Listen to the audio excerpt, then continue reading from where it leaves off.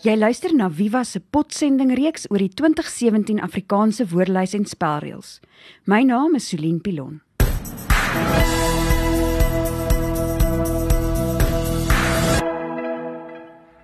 Episode 16, hoofstuk 12, koppeltekens. Gerard van Huisteen, die voorsitter van die Taalkommissie, is hier om met my te gesels oor koppeltekens. Gerard, ek dink dit is 'n goeie plek om af te skop om eers net 'n bietjie te gesels oor wat is die funksie van koppeltekens in Afrikaans. Solien, die essensiële funksie van 'n koppelteken wat mense nooit moet vergeet nie, is dat 'n koppelteken eintlik beteken dat iets vasgeskryf word. Dis die betekenis van 'n koppelteken. So met ander woorde, as jy het tafel koppelteken doek, is presies dieselfde as tafeldoek wat jy sonder 'n koppelteken skryf. Daai koppelteken beteken altyd in Afrikaans 'n ding word vasgeskryf. So dis die eerste belangrike ding wat ons moet onthou ten opsigte van die koppelteken. So net weer nog 'n voorbeeld, as ons byvoorbeeld iets het soos Mbombela Stadion wat met 'n koppelteken geskryf is, of Mbombela Stadion wat sonder 'n koppelteken geskryf is, die twee forme is gewoon wat betekenis betref ekwivalent. Nou goed, dis maklik genoeg, maar waarom is daar dan nou 'n hele hoofstuk oor koppeltekens in die AWS? Want natuurlik is dit nie so maklik nie. Ek dink ons kan in den brede 5 tipes koppeltekens onderskei. En ek gaan elkeen van hierdie 5 gou noem en met voorbeelde gee en net wys hoe dit telkens anders optree. So die eerste ene is die afbreek koppelteken. Nou daar's 'n hele hoofstuk in die AWS oor die afbreek van woorde. Dit is die eerste hoofstuk in die AWS en daar word vir jou gesê hoe jy die koppelteken gebruik om woorde af te breek. Byvoorbeeld aan die einde van 'n reël sodat jy het tafel koppelteken en dan op 'n nuwe reeltjie doek. En dis eintlik die enigste plek waar ons 'n koppelteken gaan skryf by 'n woord soos tafeldoek. Want ons is almal gewoon tafeldoek skryf jy vas. So ons gebruik die afbreek koppelteken wanneer ons aan die einde van 'n reël wil afbreek. Elek koppelteken, trisiteit. En ons gaan nie nou ingaan op al die reëls oor die afbreek van woorde nie. Daaroor het ons al 'n potsending gedoen en mense kan gerus gaan kyk na hoofstuk 1. Die tweede tipe koppelteken wat ons kry is die weglaat koppelteken. Nou dit dui aan, soos die naam daarvan is, 'n weglaat koppelteken, dit dui aan dat 'n woorddeel, een of ander woorddeel weggelaat is. So kom ons vat 'n voorbeeld soos soutpot en peperpot, maar in die volksmond praat ons van 'n sout en peperpot. So pot is by sout weggelaat en dan in plek van daai pot skryf ons koppeltekentjie. So dis dan sout koppelteken spasie en spasie peperpot. So daai koppelteken dui vir ons aan dat 'n bepaalde woorddeel weggelaat is. En oor hierdie weglaat koppelteken is daar 'n paar reëls in die AWS wat mense gerus kan gaan naslaan. En dan nou, sê nou maar 'n mens skryf sout koppelteken en koppelteken peper koppelteken pot, dan beteken dit is 'n pot vir sout en peper, nee, dis dan nou heeltemal 'n ander saak. Dis dan heeltemal 'n ander saak. Okay. Goed, dan die derde ene, en dis eintlik dit raak 'n bietjie aan wat jy nou gesê het hier, want dan begin dit gaan oor betekenisse wat verander. Die derde een kan ons iets noem soos, sê nou maar, die betekenis koppelteken. Dit is waar 'n koppelteken bepaalde betekenisverhoudings tussen woorde uitdruk. Die bekendste voorbeeld hiervan is, sê nou maar, Breitenbach is 'n digter-skilder. Dan skryf ons daai digter-skilder, skryf ons met 'n koppelteken om aan te dui dat hy is en digter en skilder.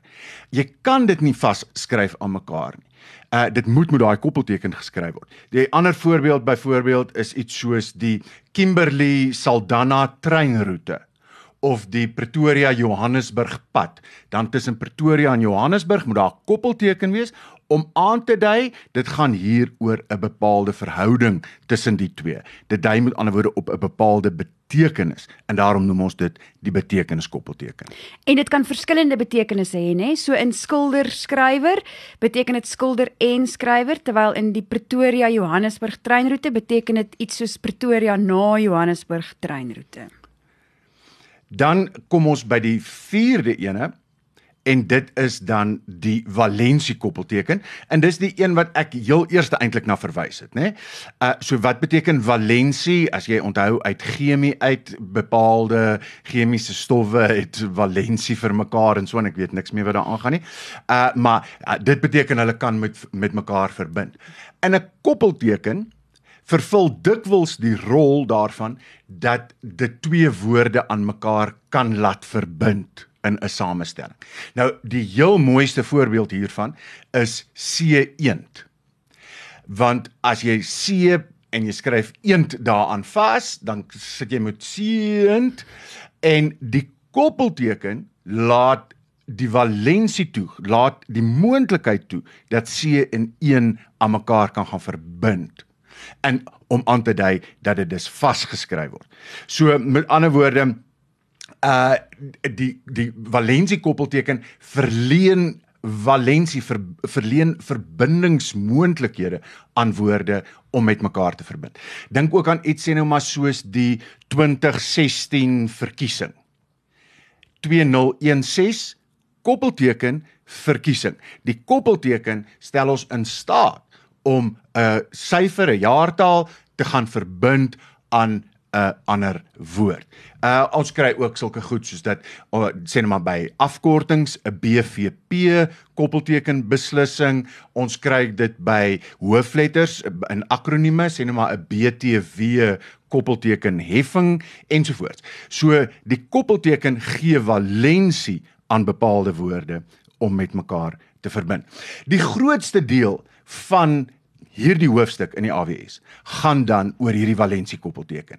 Dit sê vir jou, hoe gebruik jy die koppelteken in eiename, dit sê hoe gebruik jy die koppelteken om, wanneer daar opeenhoping van vokale is, ensovoorts, ensovoorts. So dis eintlik die hoofdoel van hierdie hoofstuk, gaan oor die valensie koppelteken. En dan die 5de en die laaste, en eintlik die mees misbruikte koppelteken is die sogenaamde leesbaarheidskoppelteken. Nou, een van die hardnekkige reëls wat in skole geld en wat mense reël is, daar's 'n opeenhoping van vokale, so dan moet ons 'n koppelteken tussen die twee goeters skryf. Dit gebeur dan dat mense by iets sê nou maar soos boereoorlog, argumentsontalwe, dat hulle tussen daai E van boere en die O van oorlog, dat hulle daar 'n koppelteken wil gaan insit, want dis 'n opeenhoping van vokale. Hierdie ding oor die opeenhoping van vokale geld eintlik in beginsel slegs wanneer daai twee vokale wat langs mekaar te staan kom, 'n diftong is, of identieke vokale is. So met ander woorde, as jy sê nou maar het soos Eskimo onrus, né? Dan het jy 'n O en 'n O langs mekaar, dan kom daar 'n koppelteken tussen Eskimo onrus. Sê nou maar jy het iets soos Eskimo entrepreneur. Nou gaan skryf jy Eskimo O en jy gaan sit daai E van die entrepreneur daarin vas, dan maak dit skielik saam 'n O-E, en dan is 'n koppelteken daar 'n verpligte leesbaarheidskoppelteken.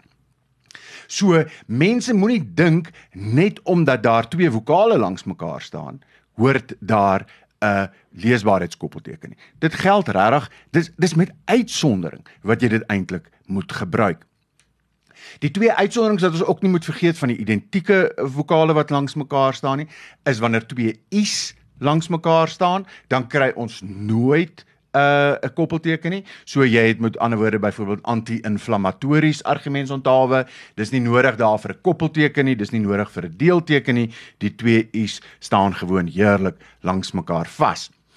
Die ander ene is y, die lang y in Afrikaans. So as jy iets het soos snyyster, dan hoef daar nie 'n koppelteken tussen sny en yster te staan nie, want y en u is twee uitsonderings. Gerard, maar in die AWS het ons vir reël 12.5 wat sê, as die lengte van 'n saamgestelde woord lees bemoeilik, kan 'n koppelteken tussen die samestellende dele gebruik word. En nou, ek bedoel, ek het vriende wat in taalkringe werk, en hulle is lief daarvoor om dan in sulke lang samestellings, soos hier wat die voorbeeld is, Bosveld Stollingskompleks, koppelteken navorsingseenheid, om in sulke lang samestellings koppeltekens in te sit. En ek is self nie 'n voorstander van hierdie koppelteken en lang samestellings nie, want ek voel Afrikaanse mense moet maar gewoond wees aan die lang woorde, nee, ons moet vir hulle so lees soos wat hulle daar staan. So wat is 'n beginsel wat 'n mens daar kan aanlê? Wanneer is daar 'n koppelteken regtig nodig? Wanneer moet daar nie een wees nie? Hoe kan ons die reël interpreteer? So ek probeer altyd sê, daar moet so min as moontlik koppeltekens in 'n teks wees. As jy sê net maar 'n vreeslike ellelange samestelling het, sê net maar iets soos slaapkamer, beddegoed, winkel, en jy voel, ek moet iewers nou daar 'n leesbaarheidskoppelteken insit, dan is dit al vir jou 'n aanduiding dat ek dit dalk anders moet stel, of anders kan stel, nê? Winkel waar jy beddegoed vir jou slaapkamer kan gaan koop, of so iets kan doen. Maar wat ons ook nie moet vergeet nie, is dat Afrikaans sprekende mense, net soos Nederlandse mense en Duitse mense, is gewoon daaraan, kognitief gewoon daaraan, om langer woorde te kan lees. Met ander woorde, subredakteurs en redakteurs is geneig om te maklik koppeltekens te wil insit, omdat hulle dink die lesers gaan dom wees of gaan nie 'n woord kan verstaan nie. Nee. Lesers van Afrikaans is gewoond aan langer samestellings. Dit is nie ongewoon vir 'n woord om byvoorbeeld 15, 16 karakters lang te wees in Afrikaans nie, terwyl dit besonder lank in Engels sal wees. So ons het gesien, byvoorbeeld in navorsing wat ons gedoen het ons gesien dat die gemiddelde woordlengte in Afrikaans, van Afrikaanse woorde, is 10,7 karakters lank. En dis nogal redelik lank, en dis die gemiddeld daarvan, né? So mense wil te maklik 'n koppelteken gaan insit, omdat hulle dink 'n samestelling is nou te lank. En daarteen moet ons waak. Die leesbaarheidskoppelteken moet ons nie te veel gebruik nie. So as jy wil seker wees of jy 'n koppelteken moet gebruik of nie, kan jy gerus die AWS raadpleeg. Daar's 37 reëls in hoofstuk 12 oor waar 'n koppelteken in Afrikaans gebruik moet word. In die volgende episode kyk ons na 'n splinternuwe hoofstuk in die 2017 AWS. Dis hoofstuk 13 wat gaan oor leestekens.